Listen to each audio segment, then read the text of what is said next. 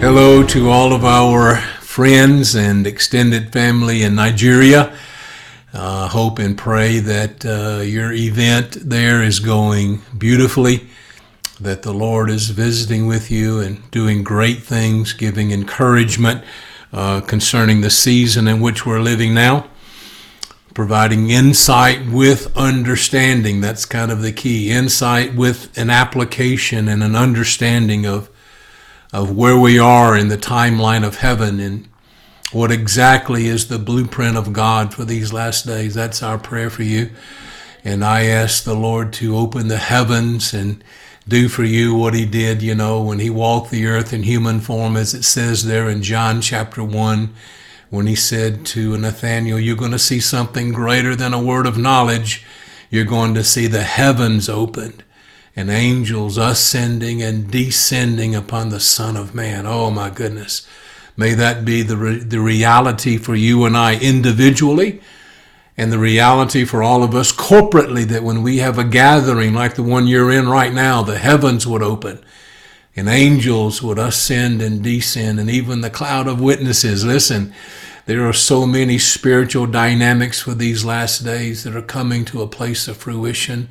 We are surrounded, the Bible says, encompassed about by a great cloud of testifiers, witnesses, those that have invested themselves into our day. They prayed for this hour. They prayed for this final outpouring. They gave their lives sacrificially. They even were martyred. They were martyred, many of them, to see this hour fulfilled, desiring themselves to see it, but the Bible says they did not see it, but they're waiting for you and I to inherit these promises so that they're made perfect. That would be Hebrews chapter 11, verses 39 and 40. Well, bless you, Pastor Francis, and all you guys there. We sure love and appreciate you. I hope that session number 1 was helpful, was a blessing. I know I covered a lot of territory. I wanted to get some of this framework in there, and I remembered Pastor Francis in our Zoom call a couple of days ago telling me that he'll take the next 3 months or so unpacking, these revelations. And so that's what I'm counting on, that you guys would take these words, these scriptures, and begin to unfold their meaning. You really can't fully appreciate, maybe is the right word, the book of Revelation without also having some understanding of the ministry of Daniel. If you'll remember, even in Matthew chapter 24, the Lord talking about, they asked him, here is the scenario. Let me just kind of give the context of this statement. The Lord Jesus, comes into Jerusalem riding on a donkey. All right. He fulfilled Zechariah chapter 9. Now here's the thing. If you read that whole passage there in Zechariah chapter 9, the verse that follows, our king is coming in riding on a donkey, humble and so forth. But then it follows, the very next few verses talks about the kingdom and the king and setting up the kingdom and eradicating the enemies of Israel and so forth. So, on the day that the Lord was riding in on the donkey, they were very familiar with the prophecies of Zechariah. They knew when that king came riding in on a donkey, that meant the kingdom was here. And so they were celebrating. They were putting, palm branches and all these various expressions, singing Hosanna, blessed is he that comes in the name of the Lord. And they were happy. They were thinking the kingdom is here. Here is a man that was healing the sick and raising the dead and multiplying bread and fish and teaching things we've never heard before. And now he's riding in on a donkey, fulfilling the prophecy of Zechariah. And the following verse says, now the kingdom is here and God's going to kick our enemies out of the land. That's kind of what they were thinking. And of course, the Lord comes in. The very first thing he does is go to the temple and overturn the money tables and start rebuking everybody. They're like, wait, this is not what we had in mind. He started rebuking the Pharisees and the Sadducees and, telling them all kinds of stuff. I mean, just, kind of, bringing order. I was about to use some expressions here, but it's Southern expression, but I won't go there. But just, being very direct with the people. And no doubt those disciples, were a little nervous about it themselves. They were having a hard time understanding the plan of God, because here was the Lord, on the one hand, he's raising the dead. Then he tells them he's got to go to the cross and he's got to die. And I remember in one place, I forget now where the passage is, but he tells the disciples, I must go into Jerusalem. They're going to spit on me. They're going to ridicule me. They're going to persecute me, and they're going to kill me. And the Bible says, and the disciples could not understand these words. Well, he said, so he says again, I'm going to go into Jerusalem. They're going to kill me. And they didn't get it. And I understand that. I get it. I understand that. Because they couldn't see the interval between his first and his second coming. And for me, that is a lot of what John said. If you'll remember, John the Baptist, when he was in prison, he sent his disciples to the Lord. Now, this is laying some foundation for I'm going to go in the book of Revelation, so stay with me. But here is John, the Baptist, filled with the Holy Spirit from his mother's womb.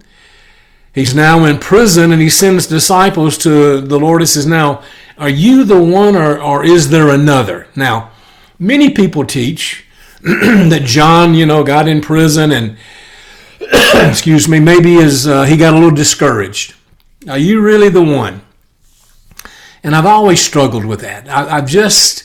Not John the Baptist. John the Baptist was out there in the desert calling those Pharisees a brood of vipers. I mean, he had no misunderstanding who the Lord was. He was the one called from his birth to be the forerunner of the Messiah, to bring mountains down, to bring valleys up, to make the crooked places straight, and to prepare a people for the coming of the Lord. I don't believe he had a crisis of faith when he went to prison.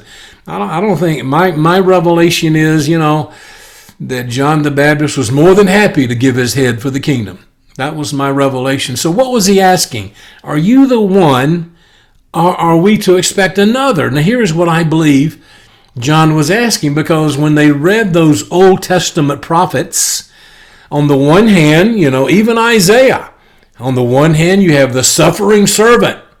Then on the other hand, you have the victorious king. And so, John, are you the one? I'm confused. Are you a suffering servant or the victorious king? And the Lord Jesus says, go tell John what you see. Tell him I'm both. Go tell him what you see. The sick are healed. The lame walk, the poor have the gospel proclaimed to them. In other words, I am fulfilling the messianic prophecies. That's what he said. When he told those disciples, go tell John everything you see right here. I'm healing the sick. I'm casting out devils. I'm raising the dead. I'm preaching the poor. I'm preaching the gospel to the poor. Go tell him these are the messianic signs. I am the Messiah, and I am the suffering servant, but I'm also the victorious king. That's where there was so much confusion, I guess you might say, with the prophecies. We see these two applications, but which one are you? And they couldn't see the 2,000-year gap between his first coming with the death, burial, and resurrection of our Messiah, the Lord, the living God manifested in flesh, and then the victorious return of our victorious King, the overcoming King, who is judge of all. That was kind of hard to see, that this suffering Lamb was also the victorious King that was going to judge the world. But now we're standing at the end of the age, and we have more understanding of it. And so we're at the very end of this age, as I mentioned, in the first session, that we have been in the church age, and with the day of Pentecost until the resurrection of the dead and the translation of the living saints. This age. And Jesus talked about this age and the age to come. Paul talked about this age and the age to come. And as we come to the end of this age, it is in preparation of the age to come. And at the end of this age, the one that we're in now, these last little segment of time, whatever number of years it is, let's just, whatever, 15, 20 years, we don't know how many years, but just, assuming that it's within that time frame, then there'll be a body of people on this earth that taste the good word of God and the powers of that age to come. And they will be a first fruit, they will be a demonstrator of the powers of the age. So we're not going to see the fullness of it until the Lord himself comes and he eradicates the Antichrist system that's on the earth now. He destroys the government of Satan. That's what Revelation 17, 18, and 19 is all about. Well, 17, 18, and of course in chapter 19. Let me just tell you a little story, a little something, and I'm just going to hit some high points. This will be the only other session I'll be able to be with you, so I'm going to hit some main points here. But several years ago now, 6 or 7, 8 years ago, whatever it happened to be, I was in prayer, and I could hear in the spirit this exuberant celebration. I could hear people shouting, "Hallelujah! Praise the Lord!" and all this this sound of a party almost. It was the sound of a great celebration. And I'm thinking to myself, what am I hearing? I went to the Lord. I said, "Lord, what exactly am I hearing?" Because it was almost like I had one foot in this natural realm and then one foot in the other realm, and I'm hearing in the unseen dimension a celebration and these hallelujahs and praise the Lords and all of that taking place. And I said, "Lord, what am I hearing?" He said, "You're hearing the celebration that'll take place when Mystery Babylon is destroyed." And I was just undone. I'm like, it never had occurred to me, I suppose, that they would celebrate in heaven when a religious system on the earth is destroyed that was responsible for the martyrdom of 80 or 90 million believers and Christians on planet earth. This counterfeit system of Christianity that has deceived millions and millions of people, and all the various things that we see described there in Revelation 17 and 18. The great harlot is counterfeit Christianity. She rides the beast. The beast is the power of the Antichrist. This is not complicated. We can get this. All right, so what we saw, this is where I wanted to tie this in with these early prophecies like John the Baptist, where he was asking the question, which one are you? Are you the one, or do we look for another? And as we come to the end of the age, we're looking back over 2,000 years of church history, and we can see now the operation of this counterfeit spirit. And when the Holy Spirit fell, the spirit of Antichrist fell. Let me just back that up even a little bit further. When the Lord Jesus comes on the scene, there is a man called Judas Iscariot. And the Bible said he is the son of perdition. Just do a little Selah there. Let's think about that one a minute. The son of destruction. The son of the destroyer. Judas Iscariot. The son of destruction. And here's the thing. He was right there among the 12, and not even John recognized who he was. Not even the beloved John, not Peter, not James, none of them recognized that Judas Iscariot wasn't even really one of them. He was of another spirit. He was counterfeit. He was an image, if you will, of a counterfeit, Antichrist spirit. Isn't that amazing? And what's really amazing, the Lord put an anointing on him, not in him, on him, and he went out with the other 11 and cast out devils and healed the sick. And the 12 of them come back, and they're sitting around the campfire one night, and They were rejoicing because the demons were subject to them and all of that. And Judas was right there among them. Jesus didn't say, well, 11 of you, you cast out demons and heal the sick. No, he said, you all did, but don't rejoice in this. Rejoice that your names are written in heaven. Well, for a moment there, that seemed like that might have included Judas Iscariot, but he was never really one of them. And so when it came to the night before the crucifixion, and Jesus said, one of you is a devil. He said, one of you didn't have a devil. He said, one of you is a devil. Think about that a minute.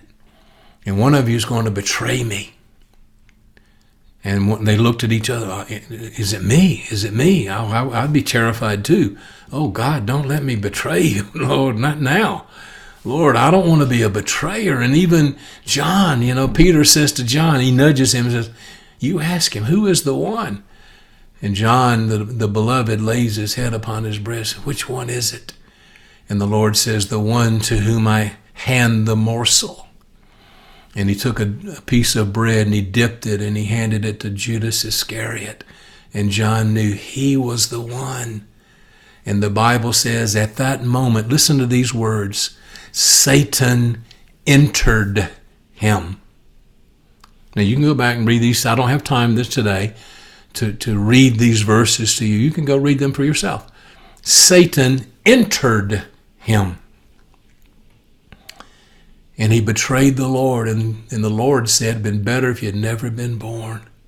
It'd have been better for him if he had never been born.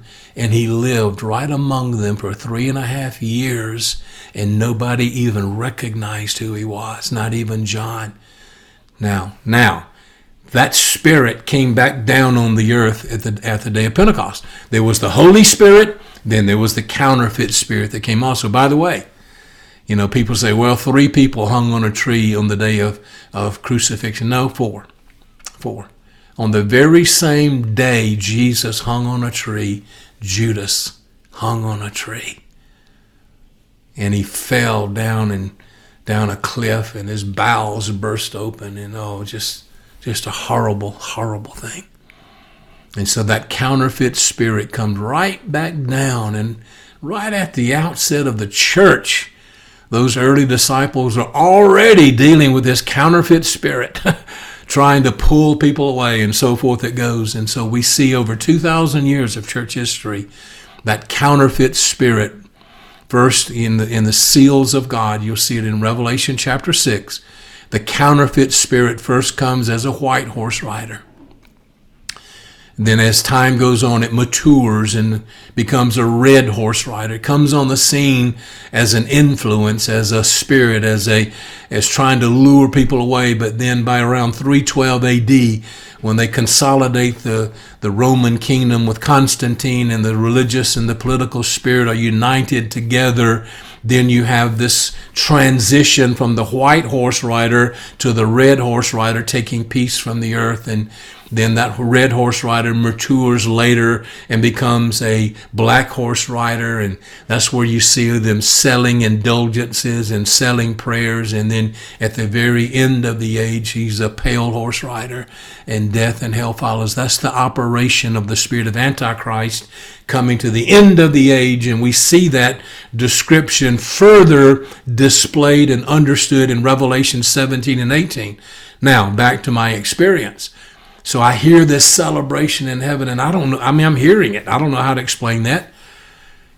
And I said, Lord, what am I hearing? And the Lord says, you're hearing the celebration in heaven of the destruction of Mystery Babylon, the great harlot. And I was led to Revelation chapter 19. Listen to these words. I'm going to read it to you right out of the book of Revelation. And after these things, I heard something like a loud voice of a great multitude in heaven. Listen to what they say. Hallelujah! Salvation and glory and power belong to our God, because his judgments are true and righteous. For he has judged the great harlot who was corrupting the earth with her immorality, and he has avenged the blood of his bondservants on her. And a second time they said, Hallelujah! Her smoke rises up forever and ever. And the 24 elders and the 4 living creatures fell down and worshiped God who sits on the throne, saying, Amen, hallelujah. And a voice came from the throne saying, Give praise to our God, all you his bondservants, you who fear him, the small and the great. Then I heard something like the voice of a great multitude. See, that's what I was hearing.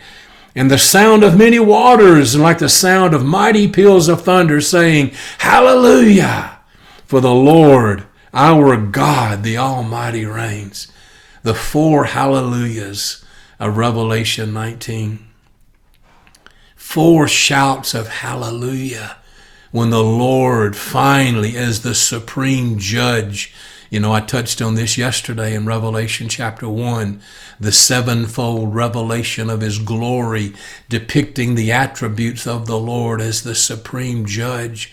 And when he comes at the very end of the age to judge this system of counterfeit Christianity that has deceived millions and even martyred 80-something million of our brothers, according to history, during the Dark Ages and Inquisitions and all of these various things that took place that were so contrary to the heart and nature of God. History itself is displayed right here in the book of Revelation.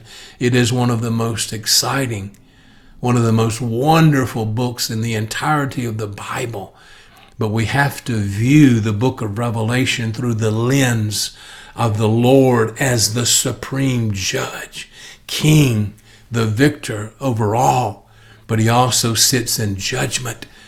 And before we, the kingdom of heaven, can rule planet Earth, in the Lord's kingdom, the Lord's government, the Lord first has to remove and eradicate the government of Satan. That's what you see here. It's very simple. It's not that complicated. The Lord will eradicate. The Bible says the devil, the enemy, is the god of this world and the ruler of this age. All right, so he's the god of this world and the ruler of this age. The word age there is aion, interval of time. So this church age that I've been kind of portraying to you with my hands like this, during this time, the enemy has been ruling. He started ruling back in the days of Adam, but he created a counterfeit church 2,000 years ago because he couldn't kill the church.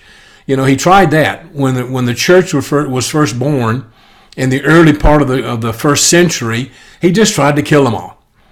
But the more he killed, the more they popped up. Tertullian, one of the early church writers, said the blood of the martyrs was seed for the kingdom. So every time the devil would kill one Christian, 10 more popped up. And so he's thinking, this isn't working. So I can't eradicate the church. I can't just kill them all. And he's tried to do that with the Jews, throughout history. If he can just kill all the Jews, then the promises and the plan of God is eradicated because it hinges on the nation of Israel.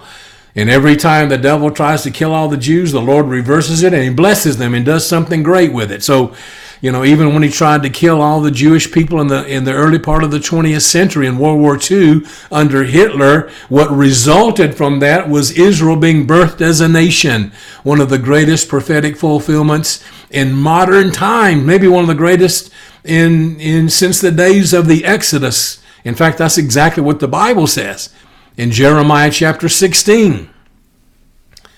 So here we are, we're living in the day when the Lord fulfilled this great promise.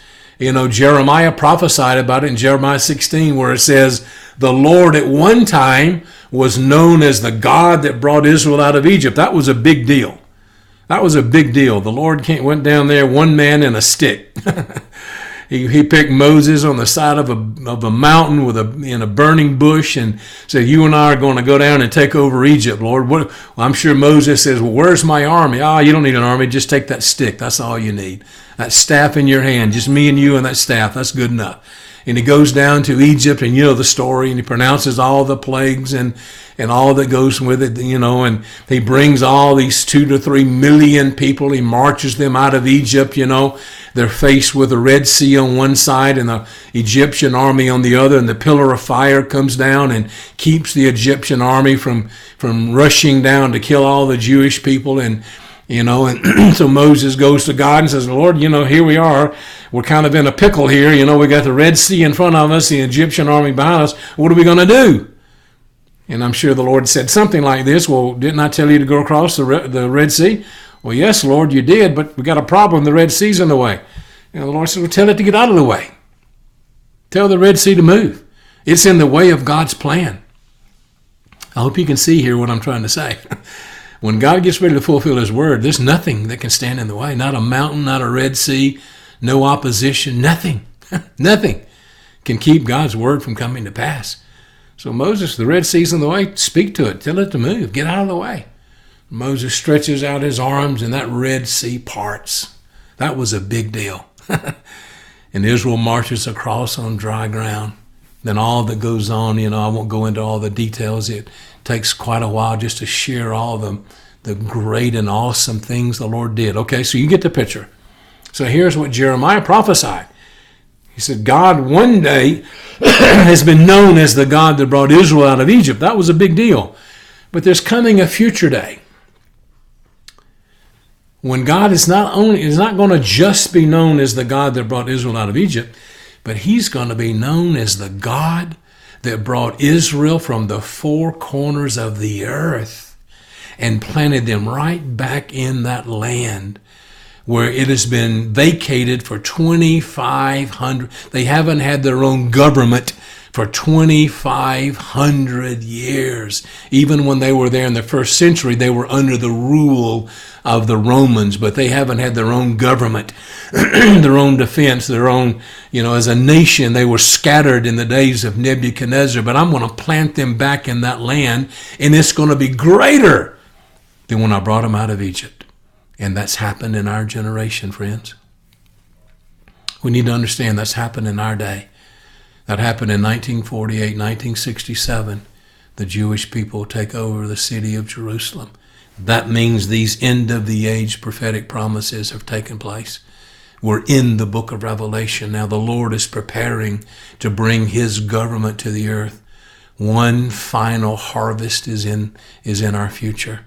One final outpouring of the Spirit. A lot of people feel like, Joel chapter 2, behold, I'll pour out my Spirit upon all mankind. Your sons and daughters will prophesy, and your old men will dream dreams, and I'll pour out my Spirit upon all mankind, and so forth. Remember? But if you look at that prophecy really closely, in the very first words in Joel chapter 2, verse 28 says, after these things. Okay, wait a minute. After these things. Then I'll pour out my Spirit upon all mankind. After what? Go back to verse 18 of Joel chapter 2, and you'll find that it's the restoration of Israel. The restoration of that land to become a flourishing garden. A land that was barren for 2,000 years. It was considered a reproach by every nation. Mark Twain, one of the great writers of our nation, went there in the 1800s and he just wrote about it and said it was a barren rock, tumbleweeds and scorpions. It wouldn't grow weeds. It felt like a reproach. The land was weeping and groaning and mourning. But the Lord says that weeping and mourning of that land is going to end when I pour out my Spirit, and I'm going to turn that land into a fruitful garden. It's going to have fig trees and olive trees, and it's going to be flourishing, and Israel will be planted back in that land. And after that, I will pour out my Spirit upon all mankind, but before the great and terrible day of the Lord. Okay, do you see that? That's Joel chapter 2, which, by the way, Peter quotes on the day of Pentecost. All the way through. After that, after Israel is restored as a nation, but before the great and terrible day of the Lord, during that interval of time, I'm going to pour out my Spirit upon all mankind, and you're going to prophesy. We're in that span of time right now. So when people say, if somebody says, well, you know what, I don't believe there's any more great outpourings of the Spirit before the Lord returns. Well, they got a problem then, because Joel 2 says there will be. That's not the only place, by the way. But it says in Joel chapter 2, verse 28, you shall prophesy. Your sons and daughters are going to see visions and dreams and revelations, and you shall prophesy. You will prophesy. It says in Revelation chapter 10, which I touched on in the prior session, that you must prophesy. You're going to eat the book that I mentioned there from Revelation chapter 10, the unfolding of the end of the age plan. Remember, I'm going to repeat this just for the sake of emphasis, but in Daniel 12, Daniel sees a revelation, a profound revelation brought to him by the angel Gabriel, no less. A significant revelation. And it talks about the resurrection of the dead in a time when many will go back and forth. Well, a lot of people think that means travel, which I do believe it means that also, but I also believe it means back and forth into the realm of the Spirit, into the unseen realm, back and forth. Many shall go and knowledge will increase. And this will be right before the resurrection of the dead. And that book, he says in Daniel chapter 12, verse 4, Daniel chapter 12, verse 9, will not even be revealed until the time of the end. The end time. The generation on the earth immediately prior to the resurrection of the dead. Then those prophecies that have been held secret in the heart of God will be released into the earth, and there you see the fulfillment of Revelation chapter 10, when we, as this end of the age bridal community, eat the revelations of the open scroll, the open book. It says it's sweeter in our mouth, but bitter in our belly, and we shall prophesy. You must prophesy. Now, back to what I was saying in Revelation chapter 19. So here I heard these hallelujahs, this celebration. I heard it with my ears. And I didn't know what it was initially. And the Lord says, this is my judgment on that counterfeit system. Now, this was my first thought. This was how my brain processes things. And I thought to myself, wow, if they're celebrating like that, because I heard it, when this counterfeit system is judged, then I want to identify it, and I want to have nothing to do with it. I want to find out what that system is, and I want to distance myself as far away from it as I possibly can. If they have a party in heaven when this thing is judged, I don't want to be any part of it. And so I spent years trying identifying this counterfeit system, and I have a whole set of teachings on our app that deal with this subject.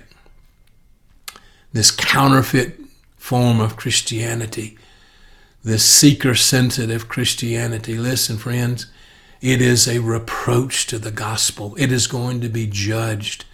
Satan's government will be judged. And today there is a teaching going around that we're going to rule the 7 mountains, And I don't believe that, because those 7 mountains are going to be removed. Because they are, now I don't believe we just turn over society to the devil either. Oh, I believe we go in and we make disciples, just exactly what the Great Commission is, Matthew 28. Go into every ethnos, to all nations, and make disciples. So no, I'm not going to just turn over the society to the devil. No, we're going to make disciples. And the more disciples we make, the more we influence these other realms of culture. We bring people out of darkness into light, from the dominion of Satan into the dominion of God.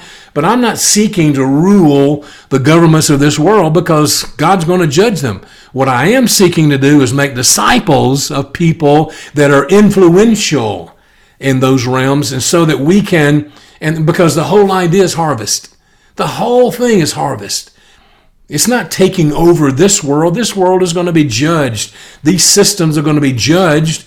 But our role, Jesus' Great Commission, Matthew 28:18, is to make disciples, win people, bring people in. When the fullness of the Gentiles come in, then the gospel goes back to the Jews. The Jews recognize their Messiah. All these end of the age things happen, we see in the book of Revelation, and the Lord returns.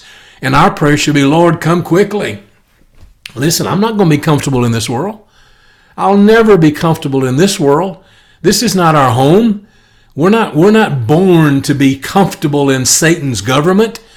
We're sojourners here. We're making disciples. We're doing our best. We have to get along. We have to feed our family and educate our children and all of those things, of course. But I'm never satisfied here until the Lord returns. We're never going to be okay until our Messiah is face to face with his people, ruling and reigning on this earth. That's what this is all about. That's what all of the patriarchs and prophets saw throughout all the ages when they prophesied the coming of the end of the age, when the Lord makes himself available, when the Lord reveals himself. And that's everything that Abraham was after. He said, I'm looking for the city whose builder and maker is God. No city on the earth was going to satisfy Abraham. He lived in tents. He moved around because the city he was looking for was not here, it was in heaven. Excuse me. It was a heavenly kingdom. So Revelation 19, the 4 hallelujahs. And what's really interesting, and right after that, you see the marriage of the Lamb. Now listen, there are 7 future events that are coming. There's over 2,000 prophetic scriptures that deal with this span of time that we're in. Over 2,000 scriptures in the Bible that identify, describe, and predict the circumstances involved in this last day outpouring of the Spirit, leading up to the harvest of souls, the coming and the appearing of the Lord to take us out of here, the judgment seat of Christ, and things to follow. So let me just give you those 7 things, because this is very important, because they're all right here in the book of Revelation. Okay, here are they. These 7 things that are described very explicitly in the prophetic scriptures of the Bible. First is the end of the age with the harvest, the coming of the Lord. I'll describe the coming of the Lord as number 1. The appearing of the Lord. Now, what do I mean by that? Well, 1 Thessalonians 4, 1 Corinthians 15, talks about the resurrection of the dead and the translation of the living saints. That's in our future. Do you know that many of us living right now will see that event happen? I believe that wholeheartedly. And I can prove that by the Bible, with Israel becoming a nation and the fig tree putting forth her buds, as the Lord says in Matthew 24, and so forth. So you have the resurrection of the dead, which would also include the translation of the living saints. All right?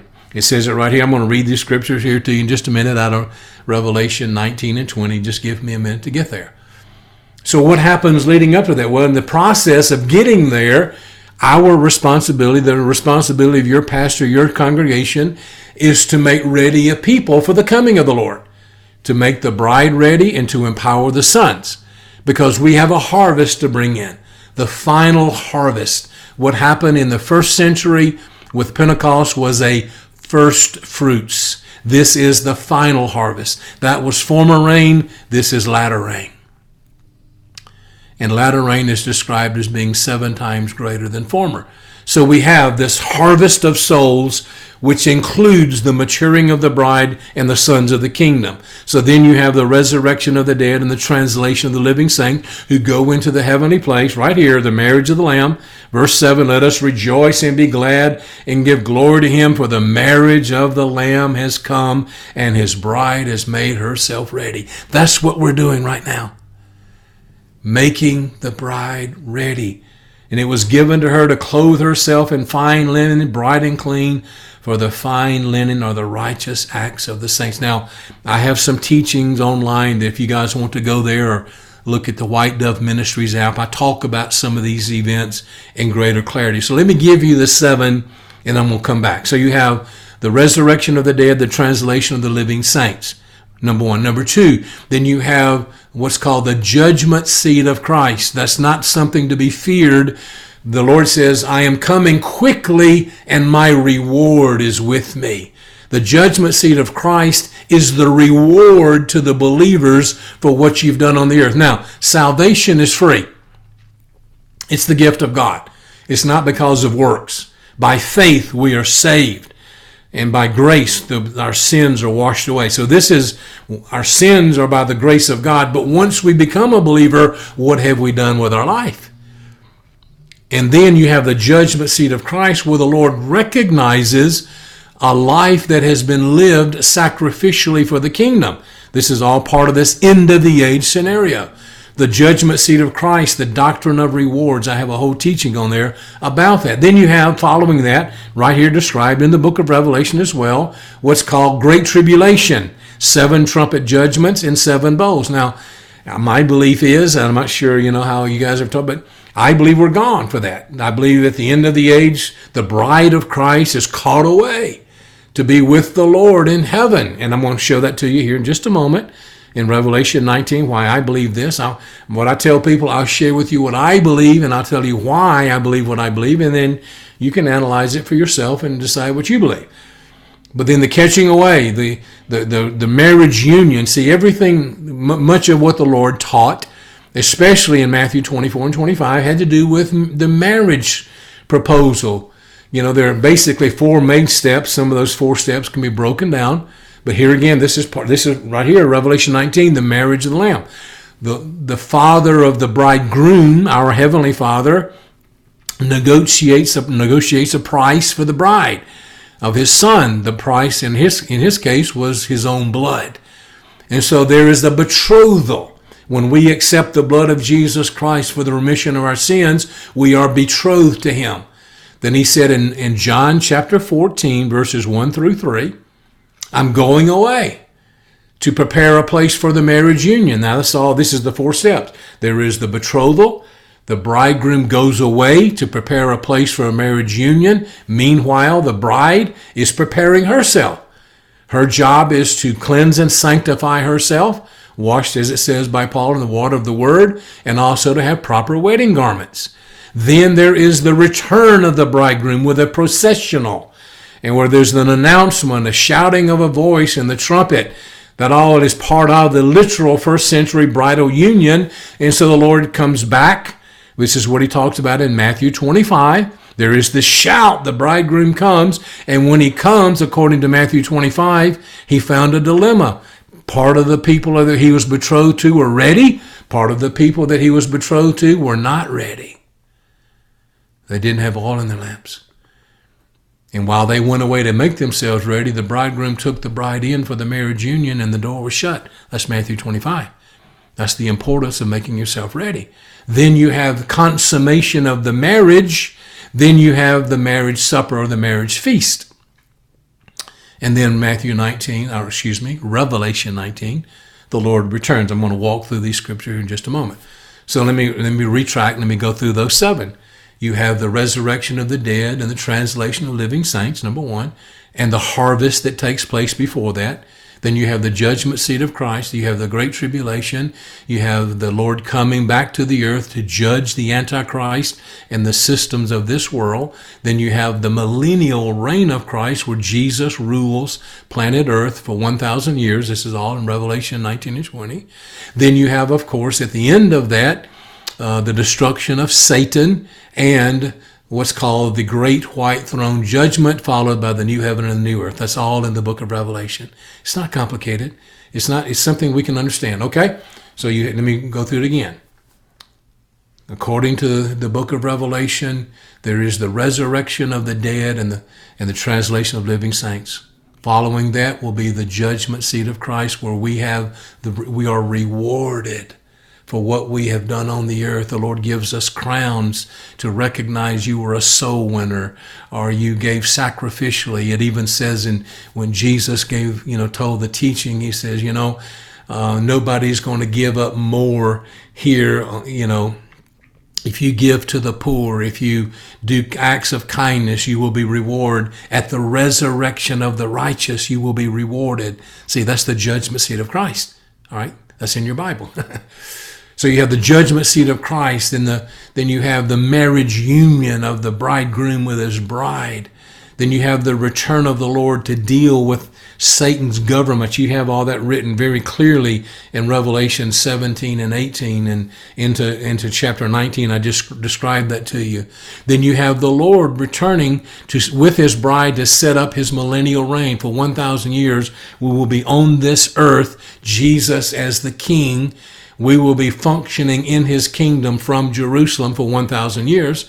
Then you have, of course, what's called the Great White Throne Judgment, where everybody who's ever lived comes before the Lord. And the people that are part of the kingdom go into the kingdom, and those that are not go into the lake of fire. Then you have the new heaven and the new earth, which Peter talked about, was recreated by fire. Now, let me just kind of walk through Revelation 19 and highlight some of these points, and then we'll call this a day. Oh wow, I've already been going 45 minutes. I feel like I've just begun. So anyway, it says in verse 7, we're in Revelation 19, it was given to her to clothe herself with fine linen, bright and clean, for the fine linen are the righteous acts of the saints. That ties in to the judgment seat of Christ. Listen to these words. Blessed are those who were invited to the marriage supper of the Lamb. And he said, these are true words of God. Then I fell at his feet, this is John talking, to worship him. But he said, do not do that. I'm one of your servants. I'm a prophet too. Apparently that prophet walked in so much glory in that realm that John thought maybe I should worship him. No, don't worship me. I'm just one of your fellow brethren. Worship the Lord. You think I got glory. What do you see the glorious on him? You'll worship him for all eternity, it says.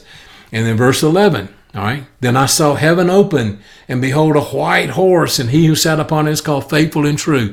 Now this is the coming of the Lord, when he sets his feet on the Mount of Olives. This is when he will judge the Antichrist systems. There's been 7 years that the Antichrist has just been running rampant on the earth. Death will be rampant. Destruction, horrible things. This is when after he sets himself up in the temple, the Antichrist, and declares himself to be God. And there's so many details, I don't have time to go in here, but this is after the coming. See, the coming of the Lord is in the air. 1 Thessalonians 4, 1 Corinthians 15. I hope you're tracking with me.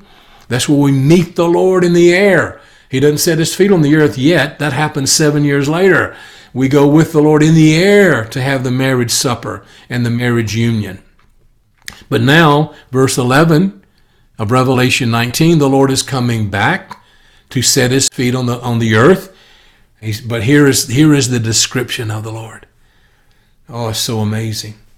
He is called faithful and true, and in righteousness he judges and wages war. See, this goes back to what I was saying. We have to understand that sevenfold revelation of his glory, which, by the way, I describe in my book, The Voice of the Bride.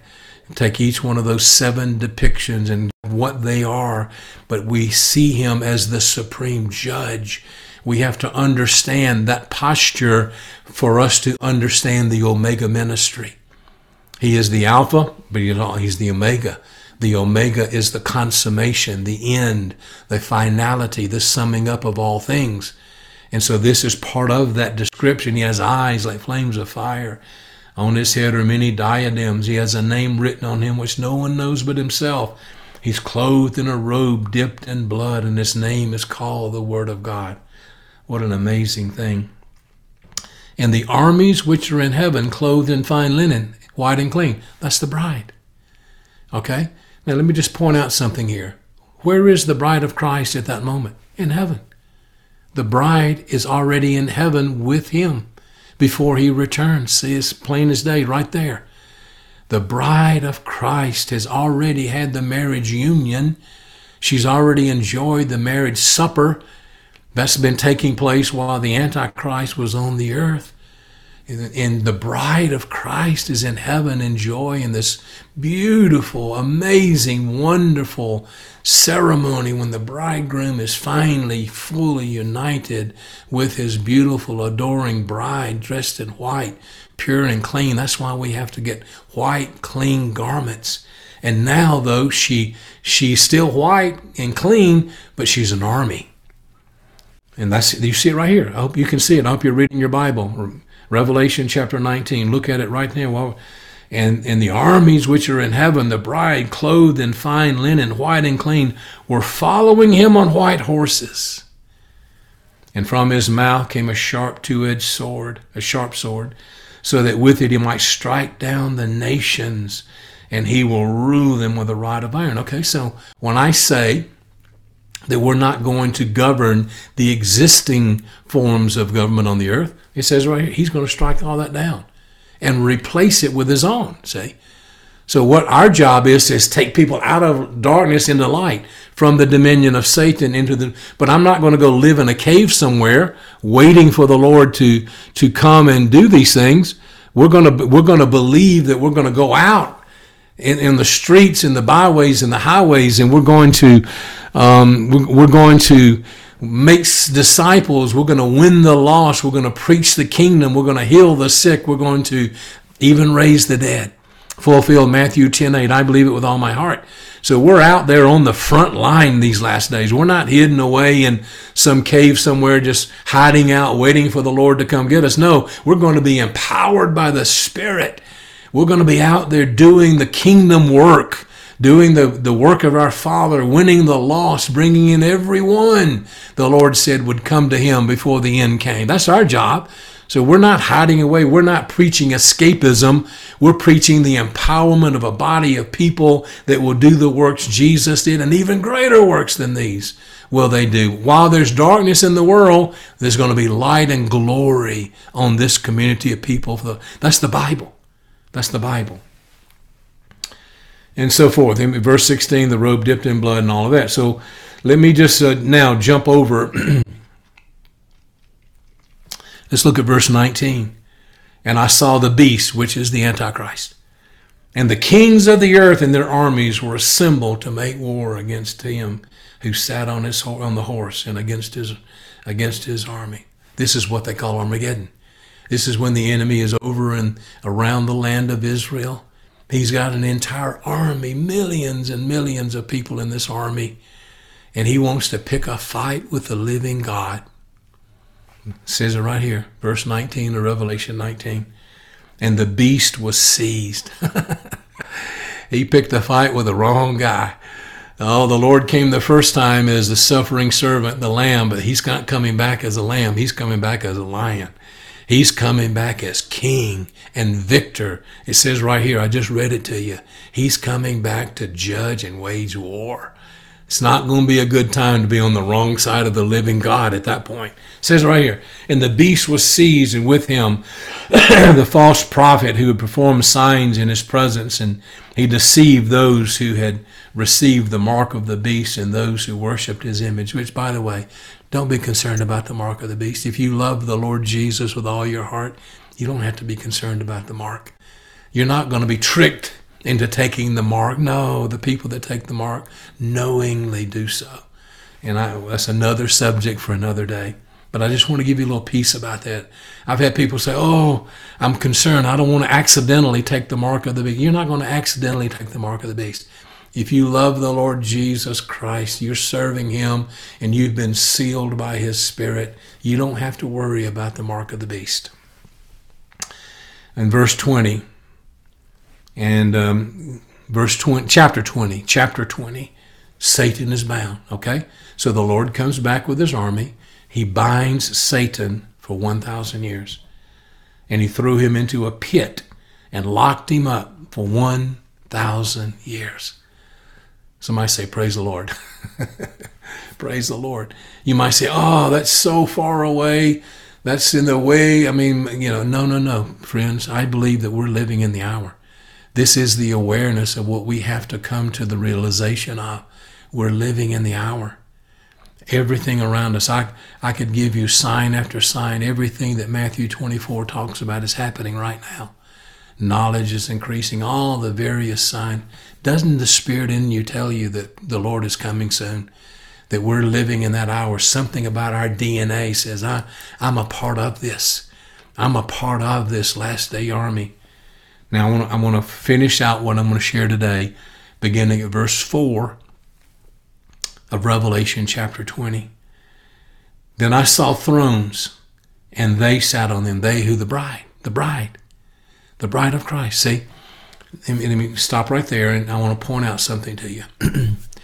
There's just so many things I really wish that I could go through. Maybe we'll do another follow-up teaching with Pastor Francis, but you'll notice, and I touched on this in the first session, Revelation 2 and 3, 7 letters to 7 church ages, okay? But it says, to the church, right?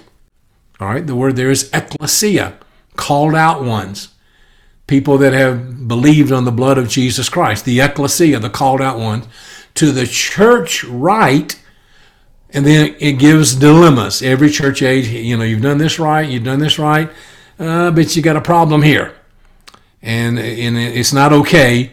So I'm going to tell you how to overcome the problem. And if you overcome it, then you get a reward. See? To the church right, but to him that overcomes, I will allow to eat from the tree of life. To the church right, but here, Smyrna or whatever the age was, you got this problem, but here's how you overcome it. And if you overcome it, then you are a victor, you're a conqueror, and I'll give you a reward. And so it says, in every 7 church ages, to the church, the called out ones, the many are called, few are chosen. The overcomers are the chosen, all right? That's who you and I, we're going to overcome the religious order of the day, all right? So what it says there in the Ephesian church, to him that overcomes, you eat of the tree of life. The church of Pergamum, they eat of the hidden manna, and they're given a white stone with a new name written upon it that nobody knows but those that receive it. It says to another church, you overcome, and I'll make you a pillar in the temple of God, and you'll never go out from it again. I'll give you authority over nations, and so forth. That goes into the last church age, the Laodicean age. It says, to him that overcomes, to the church right. But here's a dilemma. Lukewarm Christianity is a big problem in that last age.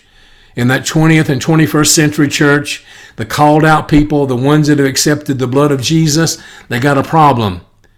They're not hot or cold.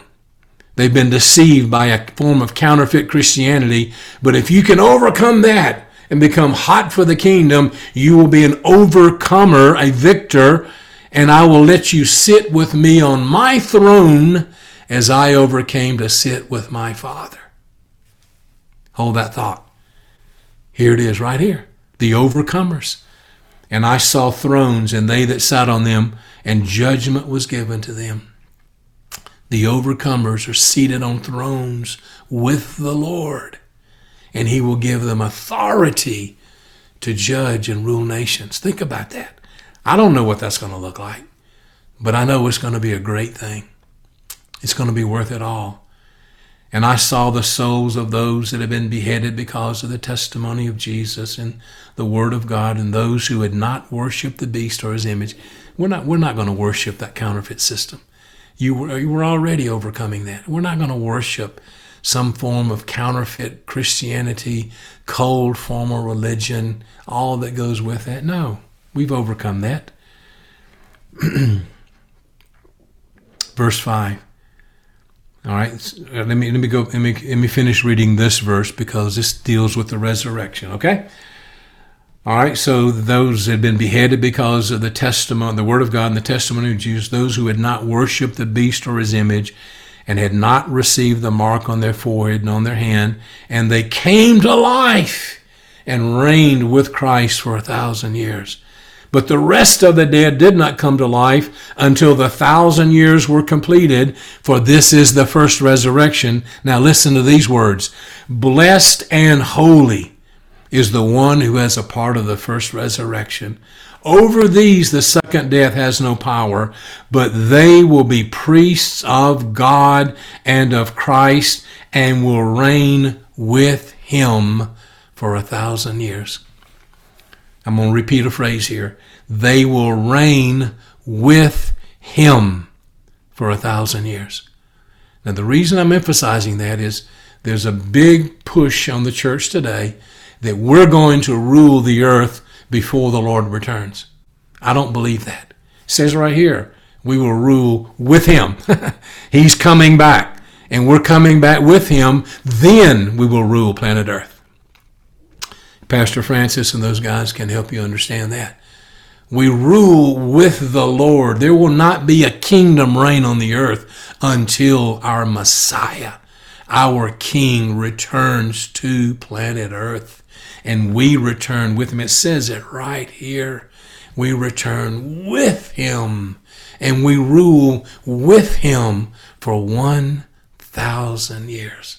Oh my goodness. Now I know people talk about this and say, oh, that's so far out there. I can't even, wrap my head around it. And I get that part. But the reality is, it's a revelation to recognize that we're living in this hour when these scriptures are living. This is the living word. This is a now word. You and I right now, this is why conferences like the one you're having right now is so important, because we're learning how to function as a priest and a king in the kingdom of God. Do you remember in the first session, I quoted to you Revelation chapter 5 and verse 9. Worthy art thou, our Lord and our God, to take the book, the little scroll, and break its seals. For you were slain, and you purchased for God with your own blood men of every nation, tongue, tribe, and kingdom. That's harvest. And you have made them to be priests and kings to our God, and they will rule on planet Earth. Okay? Now, that's where we are right now. I'm going to reemphasize two main points, and I'm going to close it out today. That's Revelation chapter 5, verse 9. I quoted it. You can read it. Now, so that means when the seven-sealed book has been opened and the Lord releases this revelation into a community of people on the earth, it does two main things. It does multiple things, but mainly it releases the harvest anointing.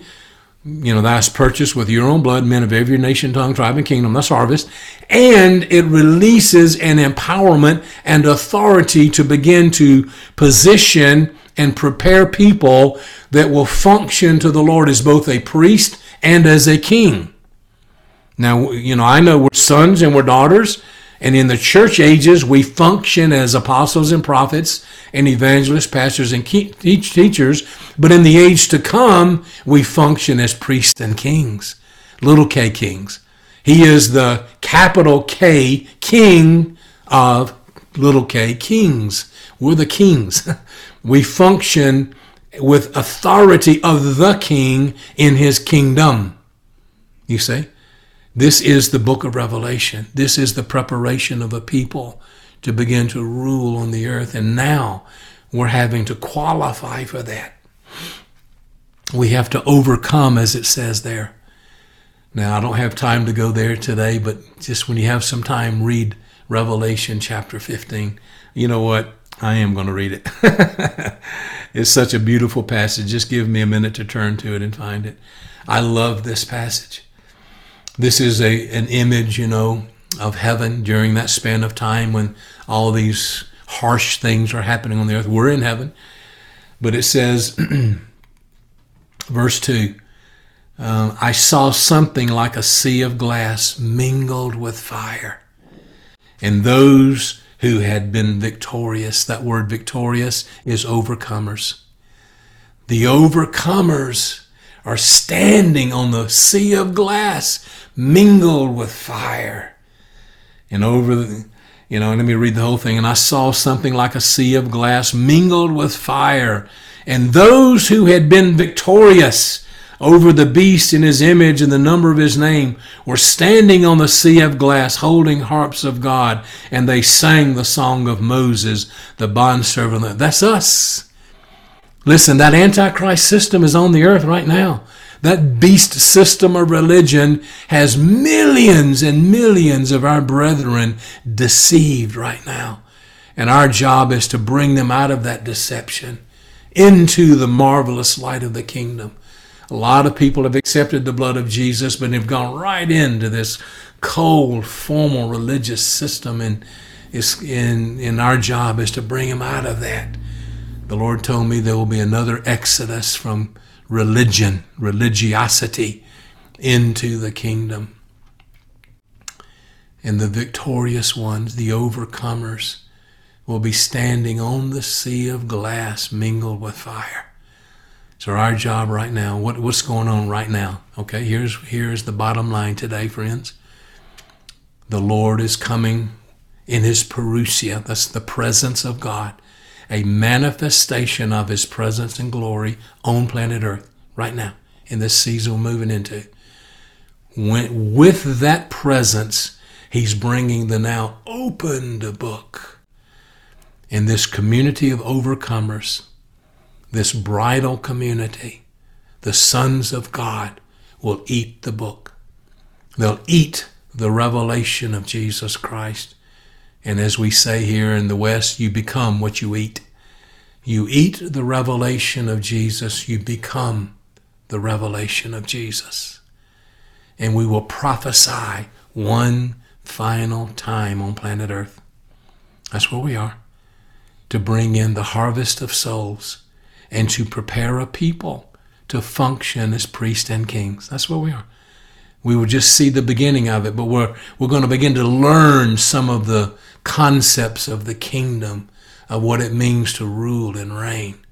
You know, I got to be honest with you. I think probably you folks in Africa and places like that understand that better than we do in the West. You understand the concepts of king and kingdom, but this is of the heavenly kingdom.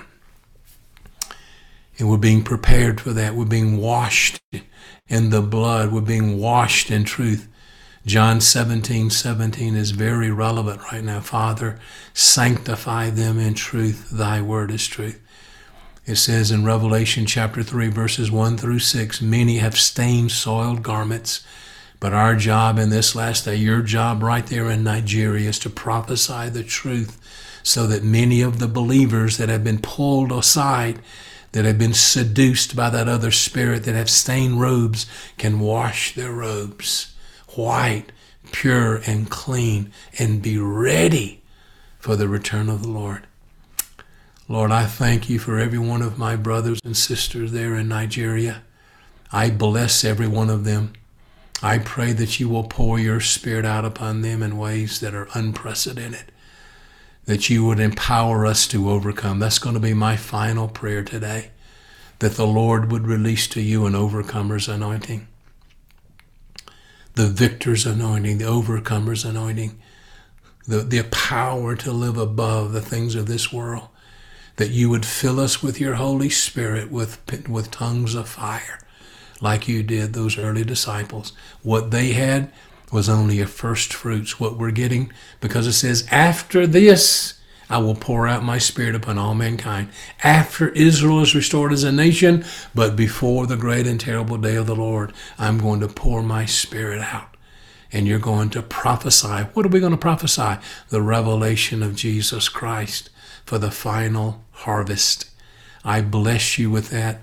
Lord, bless our friends over there. We love these guys so much. Release your Spirit to them and empower them with fire. I ask, Lord, in the name of the Lord Jesus Christ. Amen.